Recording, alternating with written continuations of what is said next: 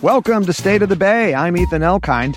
Every Monday night, we're live and local with news, conversation, and culture from this place we call home. Tonight, Marin County teens are using drugs and alcohol at a rate almost twice as high as the state's average. We'll find out why and what can be done. And we'll do some Monday night quarterbacking with Steve Berman, the Bay Area sports guy, to do a Super Bowl postmortem and talk Warriors. Plus, we'll talk with George McCalman, author of the book Illustrated Black History. But first, this news.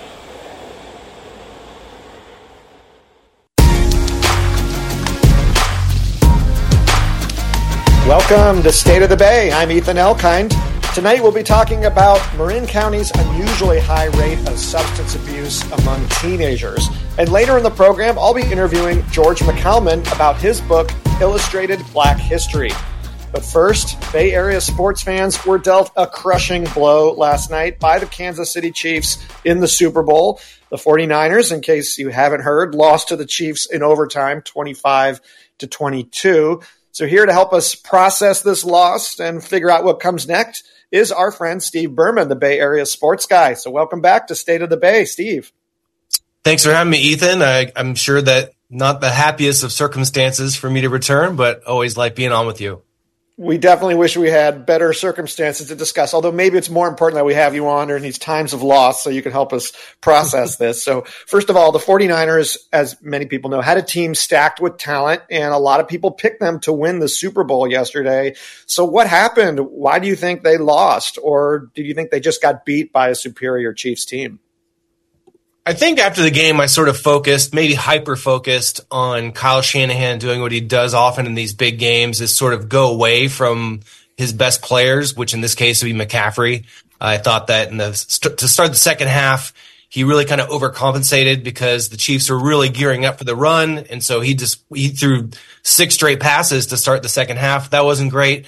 But then when you really look at it and get some perspective, just a death by 1,000 paper cuts. You had the missed extra point. That didn't help, obviously, in a game that went to overtime. You had the fumble on the punt where it hit Luter Jr.'s foot, and Ray McCloud couldn't pick it up. You had a lot of weird penalties, more false starts in a game than I can remember in a long time.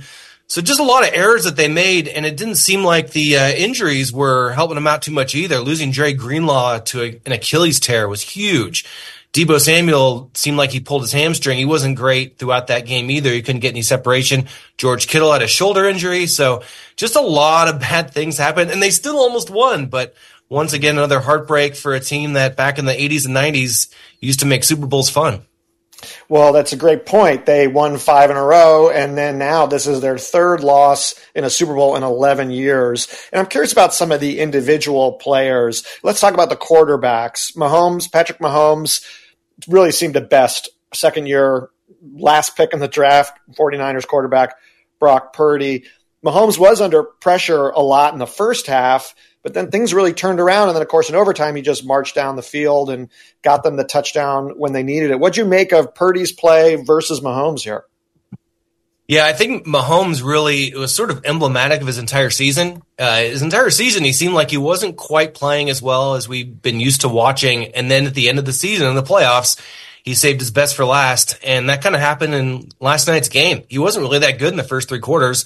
The 49ers defensive line had a lot to do with that. He looked a little bit more shook than I've seen him in a long time, but then, of course, pulls it out in the end because he has probably more confidence than maybe any athlete on the planet right now that he is going to march down the field when they need a touchdown and score. I thought Purdy played pretty well. He wasn't amazing. I thought that he was step for step with Mahomes in terms of overall performance. 49ers definitely weren't quite as successful on third down as they would have liked. I think they only converted 4 out of 12, and some of that falls on Purdy. But overall, he did make some nice throws. Throw to Conley he made was an absolute dime, and he didn't throw an interception. Mahomes did. So I didn't think Purdy was the reason why they lost the game, but Mahomes in the end was the reason why the Chiefs won.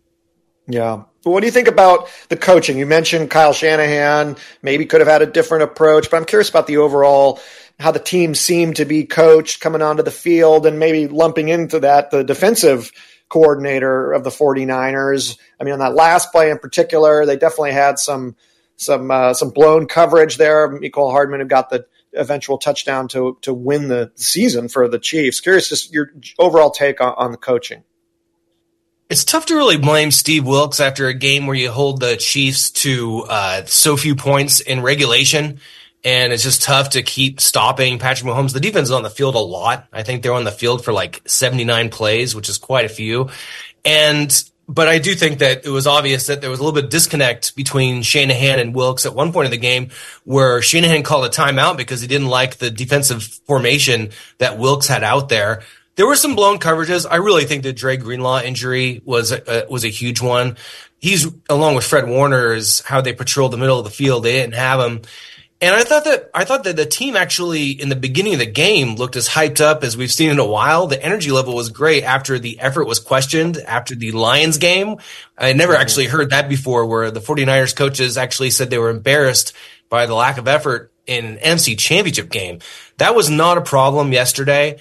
One thing that a lot of people were kind of seizing on today is the fact that apparently either Kyle Shanahan didn't know the rules or he didn't relay them to his players on overtime. The rules are a little different in overtime for the playoff games. And it seemed like the players actually, I think Eric Armstead said, I didn't know that the rules are different until I looked at the Jumbotron during overtime. So that was, but I'm not really sure how much that actually went into what happened in today's game. I thought Shanahan did an okay job. I do think that he got a little bit too cute in the beginning of the second half, like I mentioned earlier, going too much to the pass. Yeah, well, and he did seem to have a rationale for why he elected to receive the ball first in overtime. So at least he seemed to know what he was doing.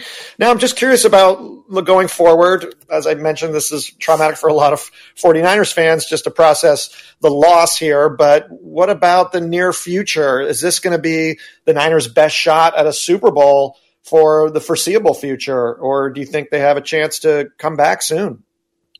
On paper, they're the favorites to win the Super Bowl next year. So obviously, they're still going to be a talented team. They had the advantage of Brock Purdy being on a rookie deal. So instead of paying a quarterback, $25 to $50 million a season, they're paying him under $1 million. So you can put a lot more talent around him under the salary cap. I don't think that the window is actually closed, but we've just seen this in the past. These Super Bowl hangovers are real, especially for the losing team. It's just tough to go all the way to the precipice of a championship. And the 49ers now have done this 3 times in the last decade plus. They lost in 2019 after the 2019 season to the Chiefs as well. And it's just tough. I mean, a elongated season means more injuries a lot of times the next year. But I think also the mental strain that this takes when you lose at these games again and again, and they lost NFC championship games, they lost Super Bowls. It is tough to pick yourself back up. We saw it with Jim Harbaugh's 49ers. After they lost that NFC championship in Seattle a year after losing the Super Bowl to a Ravens team they should have beat, everything just sort of unraveled. I don't think that's going to happen here. It's not as chaotic of a team and a coach as Harbaugh's team was back then, but it's just tough. It is tough to pick yourself back off the mat and get all the way back there. Do you think they're going to make any changes this offseason? Any holes they need to fill? I mean, I remember talking to you about their concerns around their kicker, but Jake Moody actually kicked really well last night. But I'm just curious if you see any upgrades that the team may want to make. It's kind of funny. When they drafted Moody, they said the reason why is because they had no openings on their roster. All their starting spots were already spoken for, which seemed a little arrogant at the time. And I think that they have to look at this season and realize that the offensive line finally needs some work. They really have just done this situation where they have Trent Williams, a Hall of Fame left tackle, and then they just patch it together around Trent.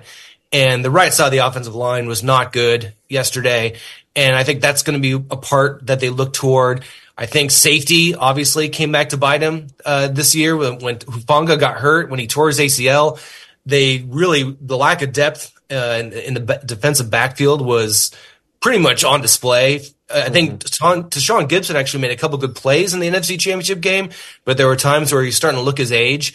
And they had Jair Brown, a rookie, starting back. They had Logan Ryan, who they picked up the scrap heat to be a nickel cornerback because they couldn't trust Ambry Thomas anymore. So I think, defensive backfield for sure, offensive line for sure. And then, I don't know, I mean, how many more years does Eric Armstead have left? He's making a lot of money too. There will be some changes. There also might be a change to the defensive coordinator. I don't know. It didn't seem like Shanahan and Wilks are really vibing the entire season. Wilks started the year in the press box. He got moved down to the sideline at, mid-season. So I'm wondering if they're going to make a change there as well. But yeah, I think the offensive line is probably the biggest one that I would address, and then safety right behind. Well, we'll have a long, painful offseason to see what happens with the 49ers. I do want to move on to a team that's still playing now in the Bay Area. That's the Golden State Warriors. They've shown some signs of resurgence recently. Draymond Green came back from suspension. They seem to be playing a lot better. Jonathan Kuminga seems to have really emerged. And they had a big thriller of a win against the Phoenix Suns just this past Saturday night. Phoenix Suns are the number 5 seed in the Western Conference, also the home of former Warriors star Kevin Durant. Things got chippy there. I'm just curious what you make of the Warriors now and how significant that win was against the Suns in particular. Man, that was a great game, first and foremost. That was fun. One of the best games I've seen in the NBA all season long, and there's a reason why the NBA likes to put the Warriors on national TV, because there still is no show quite like them when Steph Curry is playing like that. And that shot he hit at the end on that crazy pass by Podziemski was pretty incredible. I don't know what to make of the Warriors, Ethan. It's tough. Every time that we feel like it's time to trust them, they go on a little slide and lose a game that they had a 25-point lead in the fourth quarter or something like that. I do think, though, that the Kuminga thing is sustainable. He looks as confident as he ever – well, he's always been confident, but you're actually seeing it translate to results on the floor. I think that he's almost like a midseason addition, just the way that he has decided, okay, no one really can stop me, and he's their only guy who can really score in the paint with any sort of regularity. It'll be interesting to see what happens when Chris Paul comes back, because Steve Kerr loves to play Chris Paul, especially in those closing lineups, and that's kind of a small closing lineup. You know, Podziemski has kind of fought his way, and he's actually been leading the team in minutes in a lot of these games lately. It's funny, if they'll go as far as their defense takes them. Draymond has been absolutely incredible, to use his favorite phrase, throughout the entire time since he came back, and the defense has been just light years better, as Joe Lacob might say.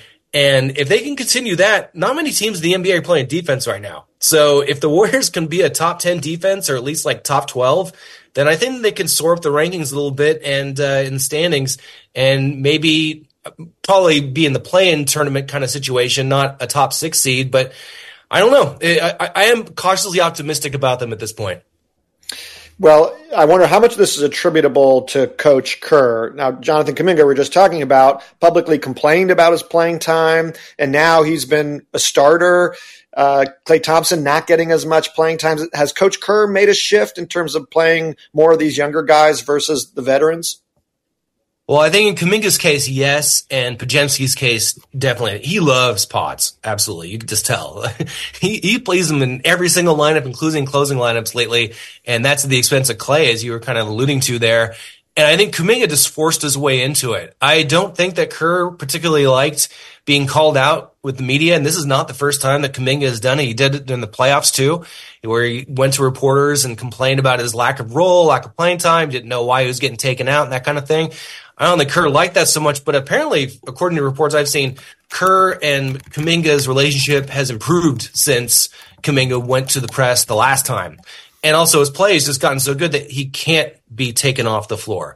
Kerr's main thing, I think, really was that he wanted to keep Wiggins in the fold, and the lineups with Kuminga and Wiggins were just awful. They're getting outscored by over 100 points, and they hadn't even been on the floor that much with each other. Now it seems like with Draymond as the connector, the two of them can actually play together, and that improves the defense. And with Kuminga being as aggressive as he's been offensively, it gives him another outlet instead of just having to, ask Steph to score 40 points every single game.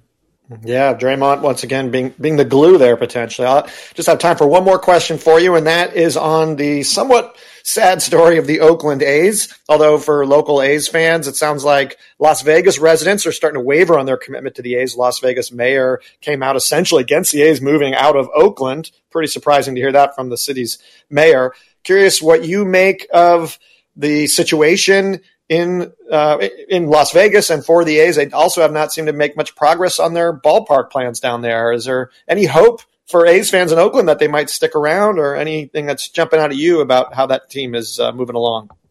Well, when John Fisher's involved, you can always have hope of some sort of incompetence and a failure. So John Fisher has never done this before successfully, so why do we believe he's going to get over $1 billion in funding and make this project happen? The mayor of Las Vegas coming out against it is kind of a story and a non-story. It kind of shows like how iffy their whole deal is right now in Vegas, that she would come out and say this. But the site where the A's want to build is not incorporated into Las Vegas. It's just Clark County. So she wants them in downtown Las Vegas, which is actually in her jurisdiction. And so that's why she made that complaint. But it's still, though, even though what she says doesn't really carry a whole lot of weight right now, it's still, no renderings of the stadium. We haven't seen any drawings that are actually realistic. The financing, we have no idea what's going on there. This thing is supposed to open up in 2028, and we also don't know where the A is going to play in 2025, 26, and 27. So yeah, is it likely that they're going to stay in Oakland? No, but is there hope that John Fisher will screw this up and they won't go to Vegas? Sure.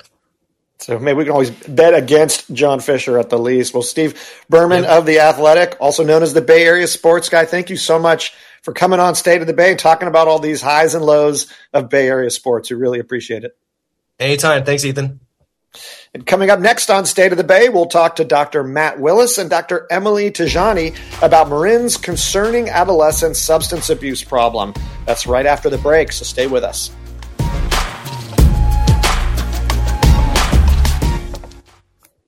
Tune into Cross Currents tomorrow morning at 11. We'll hear how, in prison, baseball can offer more than just physical benefits. It's literally, they almost sound corny to save my life, but the fun aspect of what keeps me sane, because we get to escape from reality, as Brandon used to say, 2 to 3 hours a day from being in prison. Stigma, support, and sports in a new episode of Uncuffed. That's tomorrow morning at 11 on Cross Currents from KALW News. This week in This American Life, when Zona decided to find a husband, she gamed out how to find the right one. Took out an ad, asked men to send their credentials, tax returns. I don't believe that just falling blindly in love is the answer. Don't fall in love. This is what has caused all the problems in the world. No one doesn't agree with that approach? The man she married, how to fall in love, this week. For This American Life, tomorrow afternoon at 4 o'clock here on 91.7 KALW. So welcome back to State of the Bay. I'm Ethan Elkind. We want you to be part of this next conversation. We're going to be talking about underage alcohol and drugs in Marin County and how teens there are using at a rate that is almost twice the state's average. So do you feel that drugs and alcohol are prevalent at your teenager school? Are you concerned that your child might be drinking or using drugs? And kids, teenagers, if you're listening, have you tried drugs or alcohol? And if so, why? You can give us a call. We're at 866-798-TALK. That's 866-798-8255. You can also email us at stateofthebay@kalw.org. So Marin County is consistently ranked as the number one healthiest county in California by the Robert Wood Johnson County Health Rankings. But there's one notable exception. When it comes to underage substance abuse, Marin's rate is nearly twice the state's average. Of 11th graders across California, 23% reported using alcohol or drugs in the month prior to taking the survey. Yet in Marin County, a whopping 49% of teens reported doing so. So here to explain what's going on and how we can tackle this problem as parents and as a community, we're pleased to be joined by Dr. Emily Tajani, a Marin-based adolescent psychologist specializing in addiction medicine. Welcome, Dr. Tajani. Hi, thank you so much for having me here today. We're pleased you can join us, and we're also joined by Dr. Matt Willis, Marin County's public health officer for the past 11 years. So welcome, Dr. Willis. Great to be with you. All right. Well, Dr. Tajani, let me start with you. Can you just describe what the problem is in Marin County? It's such a healthy community, as I mentioned, but twice the national average with underage drugs and alcohol use. What exactly are the statistics here? Yes, so rates of youth, alcohol and other substance use are quite a bit higher in Marin County than what we see in other counties throughout the state. And not surprisingly, we see something similar with rates of adult alcohol and substance use in Marin County compared to other parts of the state.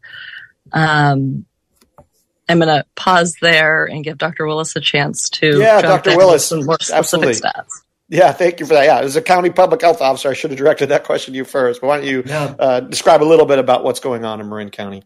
Yeah, sure. Yeah, thanks for the starting with the data, I think that's a great place to start. And as a clinician and epidemiologist, I think about data and, as the diagnostics of the issue itself, whether it's for an individual patient or for the community as a whole. And we really look at the vital signs of the community, and we see in Marin, as you said, largely very healthy vital signs overall. Longevity, we have the longest life expectancy of any community, high rates of regular exercise, good nutrition, access to healthcare. But there is this, shadow side that we see consistently, across all Marin communities, really, and over time. It's been, many years where we've seen much higher than state average rates among almost any indicator of substance use.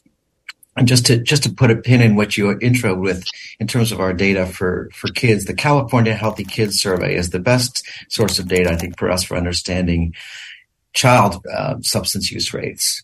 It's a survey that's administered every year to 7th, 9th, and 11th graders. And year after year, we see that our rates are much higher. In the latest survey, we see that Marin County 11th graders, when asked, how have you used alcohol or drugs? And that's defined as, aside from prescription drugs or other drugs available over the counter, illegal drugs in the past 30 days, about half of Marin County 11th graders answer yes to that question, compared to about 25% or 23% at the state level. At 9th grade level, also concerningly, about 25% of our 9th graders answer yes to that question, compared to 13% at the state level. So in Marin, we are using earlier. We're seeing, more use among our freshmen or first years in high school, but also higher rates throughout and accelerating up to half of our 11th graders using substances. So I think that's an important way, when we're bringing this information to the community, to start the conversations about this, to really answer that question about whether or not this is an issue. I think we can sort of put that to the side and move on to the questions around how do we address this and what do we make of this? Well, and Matt, it seems like part of understanding how to address it is maybe digging into that data a little bit deeper, why Marin would be higher. And we know that affluence, stress, boredom, they're all risk factors for underage substance abuse.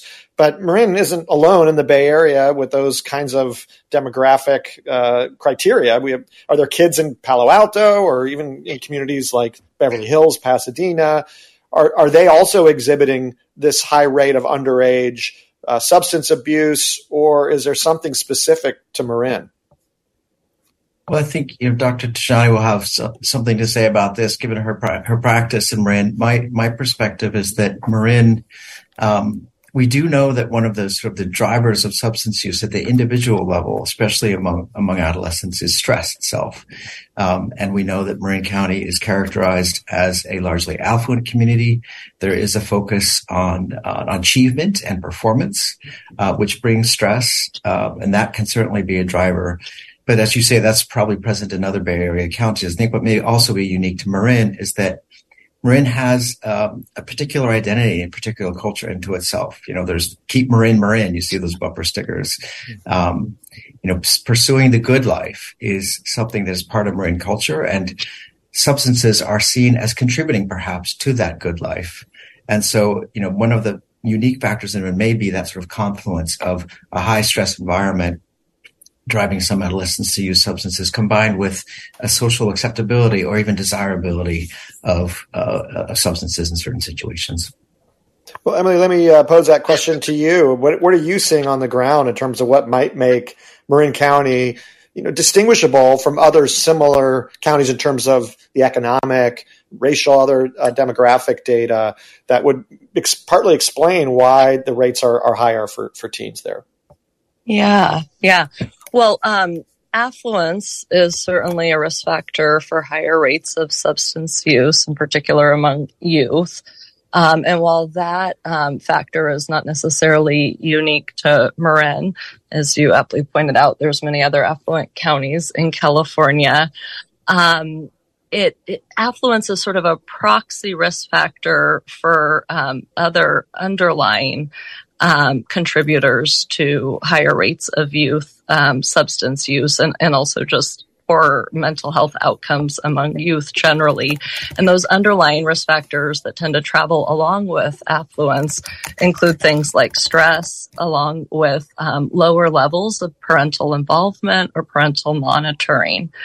In addition, the two most impactful factors that influence rates of substance use among a population generally for individuals of any age include drug availability, so ease of access and obtaining a drug, and how often that drug is being used or circulated in a community, and then something that we refer to as perceived risk. Perceived risk refers to the amount of harm that an individual associates with use of a certain drug.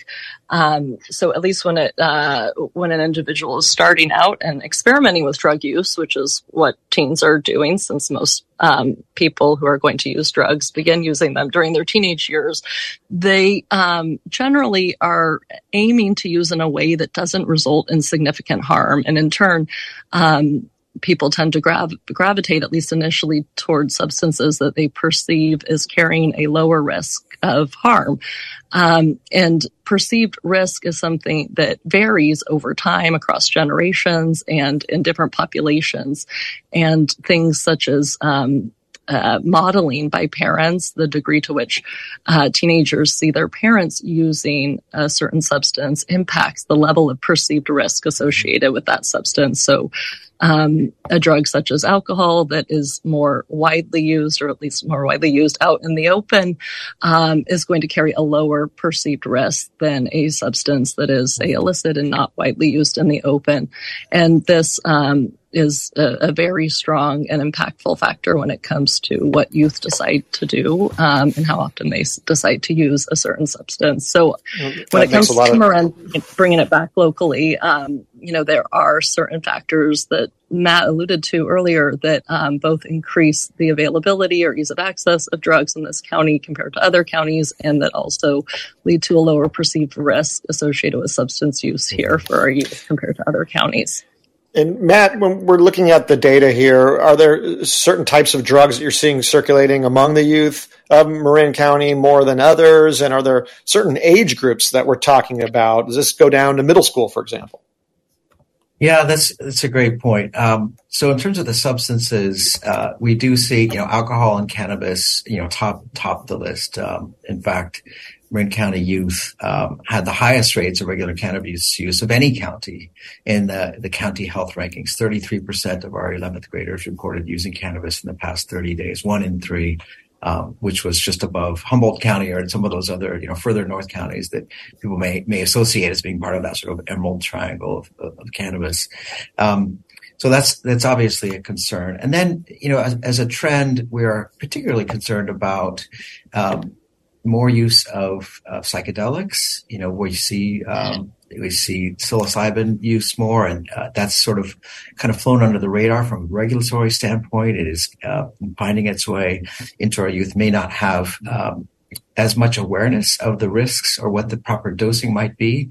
And we've had some really tragic, including fatal outcomes of people who just having impaired judgment, being under the influence of psychedelics, and engaging in risky behavior that it's a tragic consequence. So that's another trend.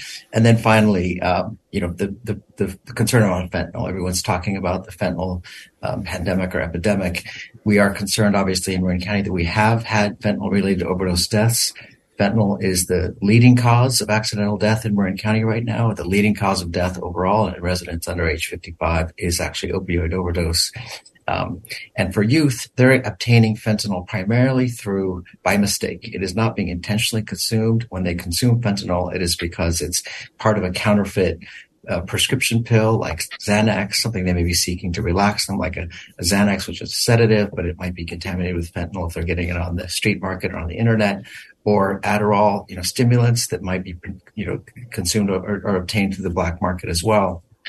Really, that's a serious concern for me as a public health officer, that our youth are increasingly accessing substances that could potentially have life-threatening consequences they're not aware of. Mm-hmm. So this is State of the Bay on local public radio, 91.7 KALW, San Francisco Bay Area.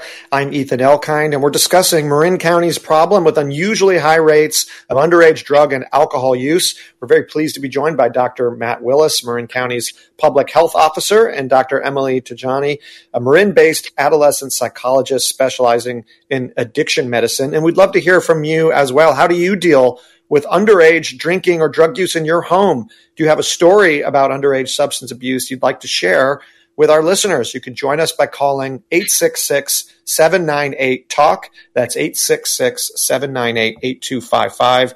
You can also email us at stateofthebay@kalw.org. Well, we have a listener, Lenny, who writes in, first, thank you for raising awareness of illicit fentanyl and other illicit synthetic drugs in Marin County. And Lenny writes, my son Jeff didn't know he was taking fentanyl, but he died at age 46 of fentanyl poisoning. Parents need to be aware that their child's life can be taken in a second if they accidentally get fentanyl. And I can attest there's no worse thing that can happen to a parent than to lose a child. Well, Lenny, my heart certainly goes out to you for your loss. My condolences there.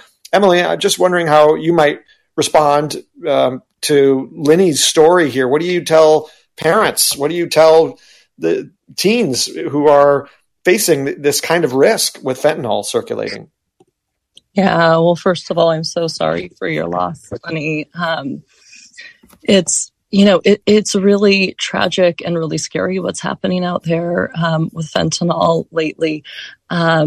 Historically, opioid overdoses were most prevalent among people who had been using opioids for some time and had developed tolerance and in turn had to increase the dose or amount they used in order to get the same effect. Nowadays, because of fentanyl and how pervasive it is and how commonly it can be contaminating other substances, even a very small amount can lead to complete cessation of breathing and in turn accidental overdose death with, just that first use.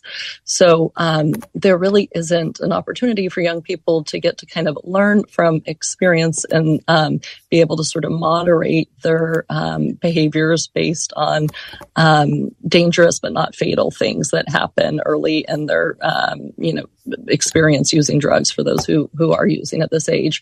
The other thing that's important to note is that while over the last 5 to 10 years, the number of teens and young adults who are initiating opioid use has begun to decline, most likely in large part because of awareness of the significant risk associated with using opioids, the rate of overdose death amongst teens and young adults has continued to climb. And in fact, over the last couple of years, the rate of increase in overdose death from opioids has been the highest in teens and young adults compared to other age groups. So it's a very real, very significant problem.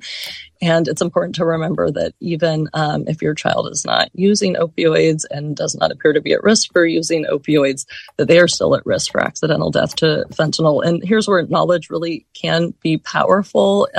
It's never too early to start having discussions about this. And it's very important to keep the discussions about the risks of overdose death by fentanyl and fentanyl contamination of other substances sort of is an ongoing conversational and, in fact, dinner topic for families with young people.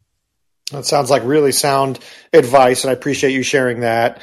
And Matt, I wanted to ask you just more generally what you would recommend parents do to help minimize the risk that their kids will start using these substances, or at least using them in some dangerous ways. Yeah. I mean, this conversation itself, I think, is a good example of what we need to be doing more of. I think part of it is just normalizing the conversation itself. What may have been more normal kind of experimentation in the past now potentially has more lethal consequences. Where also there's some trends at play that I think change the conversation. Many of us who are adults now really grew up and developed our sense of risk in a different environment. Cannabis, THC concentrations are much lower. Fentanyl was not part of the equation. We also didn't have the science available to us that we have now that demonstrates that the earlier we start, the higher risk we are of actually developing a lifelong dependency. For every year that we're able to delay that start of the first use from about age 13 to age 21, we decrease about 5% the risk that person will develop lifelong dependency. So some of this is just knowing those facts, knowing those basic pillars of our response. And then, as a parent, I've got a teenager, I've got someone in 8th grade, and someone who just graduated from high school. These are not necessarily super easy conversations to have, but I think the trick, for me, I learned a lot from a guy named Dan Siegel, who's a clinical psychologist. And he said basically to set the stage for these conversations, you need 3 things for the kids. They need to feel safe, they need to feel soothed, and they need to feel seen. Safe, soothed, and seen. And those are the elements of the kind of healthy conversation you can have. And I don't know about you, but, growing up, if I was, came in late and, had alcohol in my breath, that was not feeling safe, soothed, and seen in terms of my dad's response to that situation. So I think we do need to sort of grow up a little bit in terms of our own response to this as a community and recognize that this experimentation is happening, and we need to offer children and youth and our students and children what a safe environment for the dialogue itself, and creating an opportunity to listen to what their stresses are, listen to what their concerns are. And that's, I think, the most important single message that we could offer in terms of for parents. And Emily, building off of Matt's points here and his guidance, what do you recommend for parents about how to talk to our kids about substance abuse? Yeah. Well, I really like the safe, soothed, and seen concept, and that really reflects what both the research shows to be effective and what clinically, in my own experience working with youth and parents, what I found to be effective. Having a relationship with a parent, or really any adult, if a parent isn't available, where the youth feels understood and supported by that parent, and feels like it is safe and going to be well received to approach them with any, sort of topic of discussion or concern, is really the most important protective factor when it comes to reducing the risk of adolescent substance use and even addiction, and reducing the risk of depression and anxiety disorders. So while it can be really scary for parents to think about their child, potentially engaging in some of these risky behaviors, it's important for parents to kind of take a moment to check in with themselves, recognize how they're feeling, but then really try to do some self-regulation, if you will, to try to hear their child out and really listen more than you talk is a good general rule, trying to approach these topics from a curious stance, asking some questions to understand where the child is coming from, to figure out what the child is wanting to learn from the conversation. And often really what the teen is looking for is really a safe place to sort of get things off their chest, to, vent and share what's happening in their life, and have a validating ear and voice to do that with. So really just trying to empathize with the issues and the experiences that the child is going through can be really very helpful. Trying to avoid fear-based or punitive approaches is also important. Mm-hmm. Criticism and punishment tend to actually increase the likelihood of substance use among youth, not decrease it. And things like feeling supported, feeling safe, feeling seen, feeling heard, and being able to talk about anything with a parent are all factors that reduce the risk of problematic substance use developing. Makes sense. So this is State of the Bay, local public radio, 91.7 KALW, San Francisco Bay Area.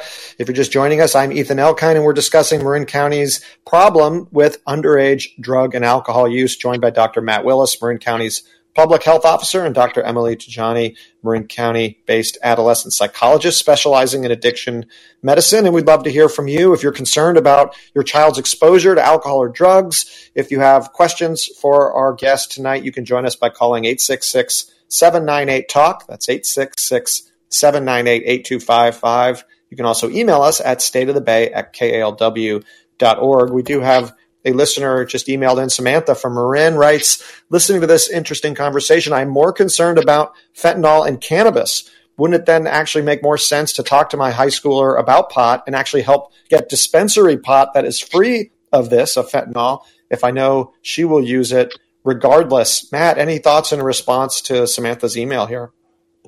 Yeah, we are not seeing, the fentanyl that we are seeing making its way into the drug supply we're not seeing a lot of, we have not in fact seen any fentanyl in cannabis in Marin County. So that's one factor. The other is that we do know that the dispensaries can in some ways actually normalize sort of the use of cannabis and can have unintended consequences in terms of increasing availability for young people. And that's, one of our principles of our response needs to be reducing availability and access to substances. And that's one of the reasons why we have been relatively clear that we don't think, widespread use of dispensaries in Marin County is healthy for us, given that we already know that we have a high rate of cannabis use in our youth. All right. Well, we've got a caller on the line. We just got a few minutes left here, so I want to go ahead and take that call. Go ahead. I didn't get your name, by the way, if you want to announce your name and where you're calling from. My name is Hannah. I'm from Oakland. And I was wondering if there was a safe way to test for fentanyl in drugs that could be widely available for use to help prevent some of these accidental overdoses. Great. No, it's a really great question. Thank you for dialing in. With that, Matt, is there a test for fentanyl that parents and others can utilize? Absolutely. There are test strips, fentanyl test strips. This is what we call harm reduction strategy. It's to recognize that if people are going to be using substances, that they can test those substances for the presence of fentanyl before they use. And fentanyl test strips are available in Marin, at the SPAR Center. And in other areas. We encourage the use of fentanyl test strips for people who are planning to use substances and to verify that they're not containing something they don't intend to take.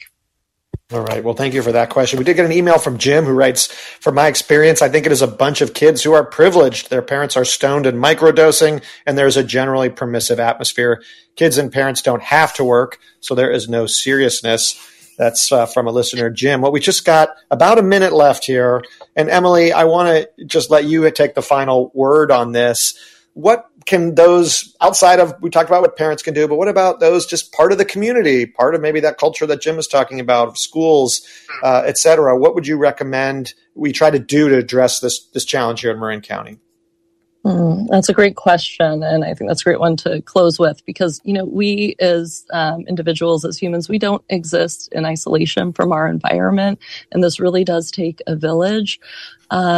Creating a community in which people feel they belong and that they are supported and connected with each other is such a powerful antidote to the allure of or the pull of drugs, and really our brain's reward pathway, which addictive drugs co-opt and which ultimately can lead to the development of an addictive disorder, is also activated by social interaction or social rewards. Social rewards are the most powerful non-drug reward available. So finding ways to encourage pro-social interaction and engagement and creating warm, supportive, nurturing communities where healthy activities are available and accessible to all, in particular to our youth, is really one of the best ways to prevent the development of addictive disorders or substance use disorders. And Matt, very briefly, anything you want to add to Emily's response there? Well, hearing her response, I think winning the Super Bowl would have been helpful for all of us. I think it's important to also recognize, just to acknowledge the great work that the schools are doing. For parents with kids in schools, recognize that your schools are a huge partner for us, and have been really stepping forward to help address this issue. And kids can get help within the school setting at wellness centers across schools across Marin. Well, thank you both so much for joining us and talking about this really important issue. That's Dr. Matt Willis, Marin County's Public Health Officer, and Dr. Emily Tajani, Marin-based adolescent psychologist specializing in addiction medicine. Thank you both so much for joining State of the Bay. Thanks for having us. And if you access the resources that we referenced tonight or learn more about this issue, you can visit us on our State of the Bay page at kalw.org. Well, coming up after the break, we'll talk with George McCalman about his book, Illustrated Black History, Honoring the Iconic and the Unseen. So stay with us. Tune into KALW tonight for the broadcast of a town hall on reinventing journalism to strengthen democracy. It's a conversation recorded live at our downtown event space with innovators working to build trust in honest and open reporting. You have to start with listening if you want to be relevant, and you have to be about depth, and you have to be about trust earning, not assuming that you have trust with the people you're serving. The town hall on reinventing journalism is airing tonight at 7, only here on KALW, San Francisco Bay Area. All right, welcome back to State of the Bay. I'm Ethan Elkind, and tonight I'm thrilled to be talking to a true Bay Area Renaissance man, George McCalman. George does it all. He's a visual artist, storyteller, graphic designer, illustrator, journalist, and author. And he also heads up his own creative agency, McCalman Company, or McCalman Co., if I said that correctly. So tonight we're so glad George is here to talk about his wonderful book that he researched, wrote, and illustrated called Illustrated Black History, Honoring the Iconic and the Unseen. George, welcome to State of the Bay. Thank you so much, Ethan. It's a pleasure to be here. Thank you. So, George, this is one of those times where I feel bad that it's radio and not visual because our listeners cannot see the book, and it truly is a beautiful book, the illustrations alone, but just the way it's presented. And I'd love to just take a few seconds to emphasize just how colorful and detailed it is. It's got 2-page spreads, hand-drawn portraits of important figures. Can you just describe how this book began and maybe try to describe it somewhat visually for our listeners so they can appreciate what you did here with this work? Yes. So the origin point of this book was a self-assigned project, a daily painting and research and writing project I assigned myself 8 years ago this month. And I was curious. I had my own just kind of, I wanted to educate myself, basically. Yeah. I knew that I didn't know enough about Black history, and I wasn't looking externally. I was looking internally at myself and my own edification, my own education. And along the way in doing this daily project, I got a lot of feedback. I was releasing it on Instagram. It was a very kind of self-contained thing. And as I was working on it, it became clear to me that it was a much larger project that I decided in the middle of it that I was going to attend to. And how did you select these Black history pioneers that you included in the book?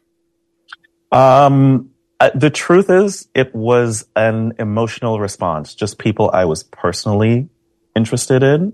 When the process graduated into book literary form, I did a lot more research and my decision-making was more rigorous.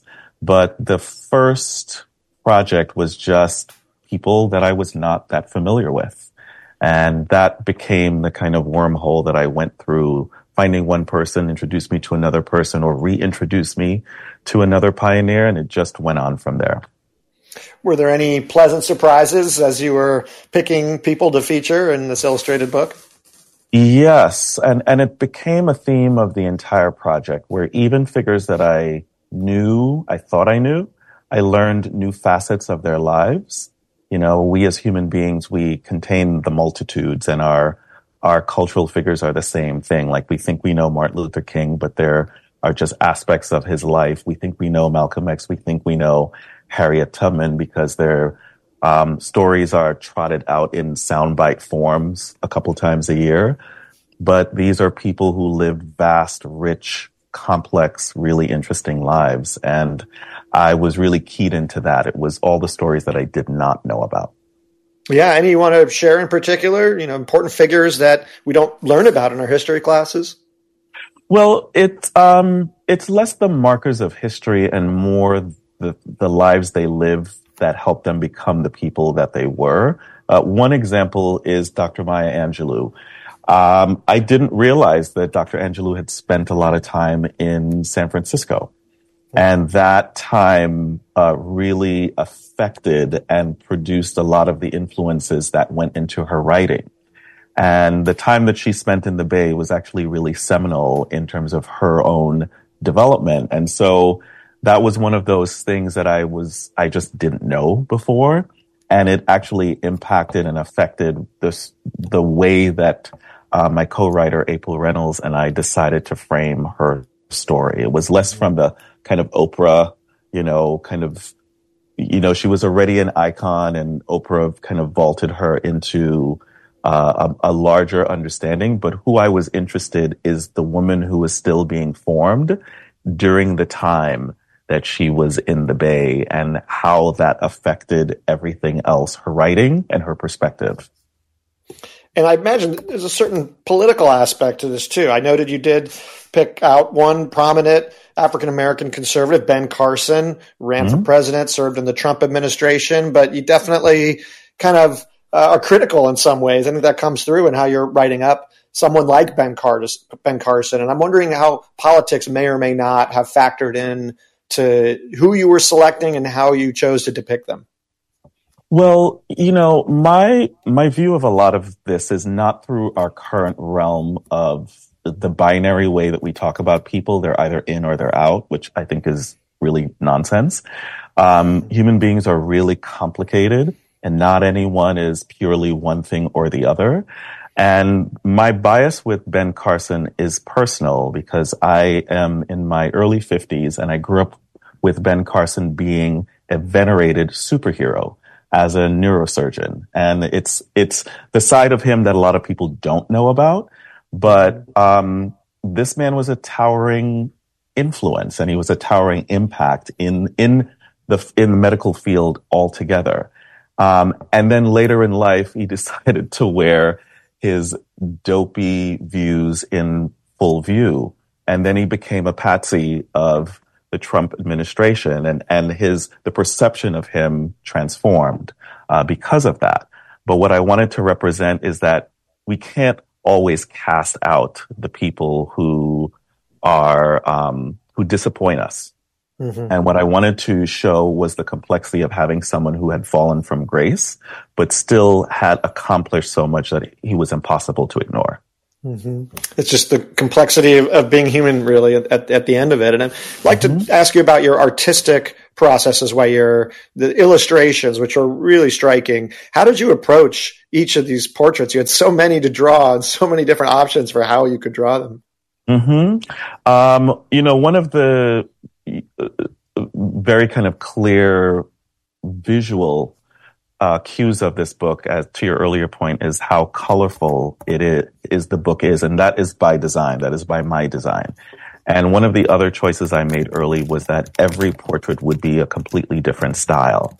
And what I wanted to do was be a fly in the ointment of this kind of monolithic way that America thinks of the Black community. I wanted to individualize each person within the collective diaspora that we actually are. And I wanted to show more humanity and individuality. Rendering everyone in the same style of illustration would have been one way of doing it, but I decided it's not the way that I wanted to do it. And George, where can people see some of your recent work? I know you have a number of pieces that are on exhibit or have been on exhibit. Yes. I currently have some art at Cult Exhibitions, which is a gallery curated by Amy Freeberg, which is up for another few weeks. And I have a show coming up at Parklife Gallery, which will be at the tail end of April into May. And there's a larger project around this book that I cannot say yet, but I've been very annoyingly teasing it out.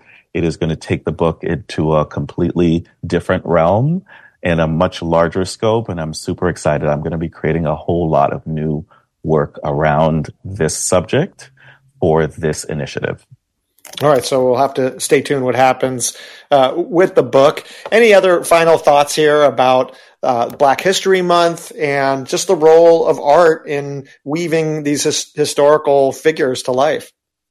Yes. One of the taglines of the book, the hidden taglines, is that Black History is every month, and that we tend to localize these conversations 1 month of the year. It's as American as everything else, but this subject and this book deserves your attention every single day of the year. Absolutely.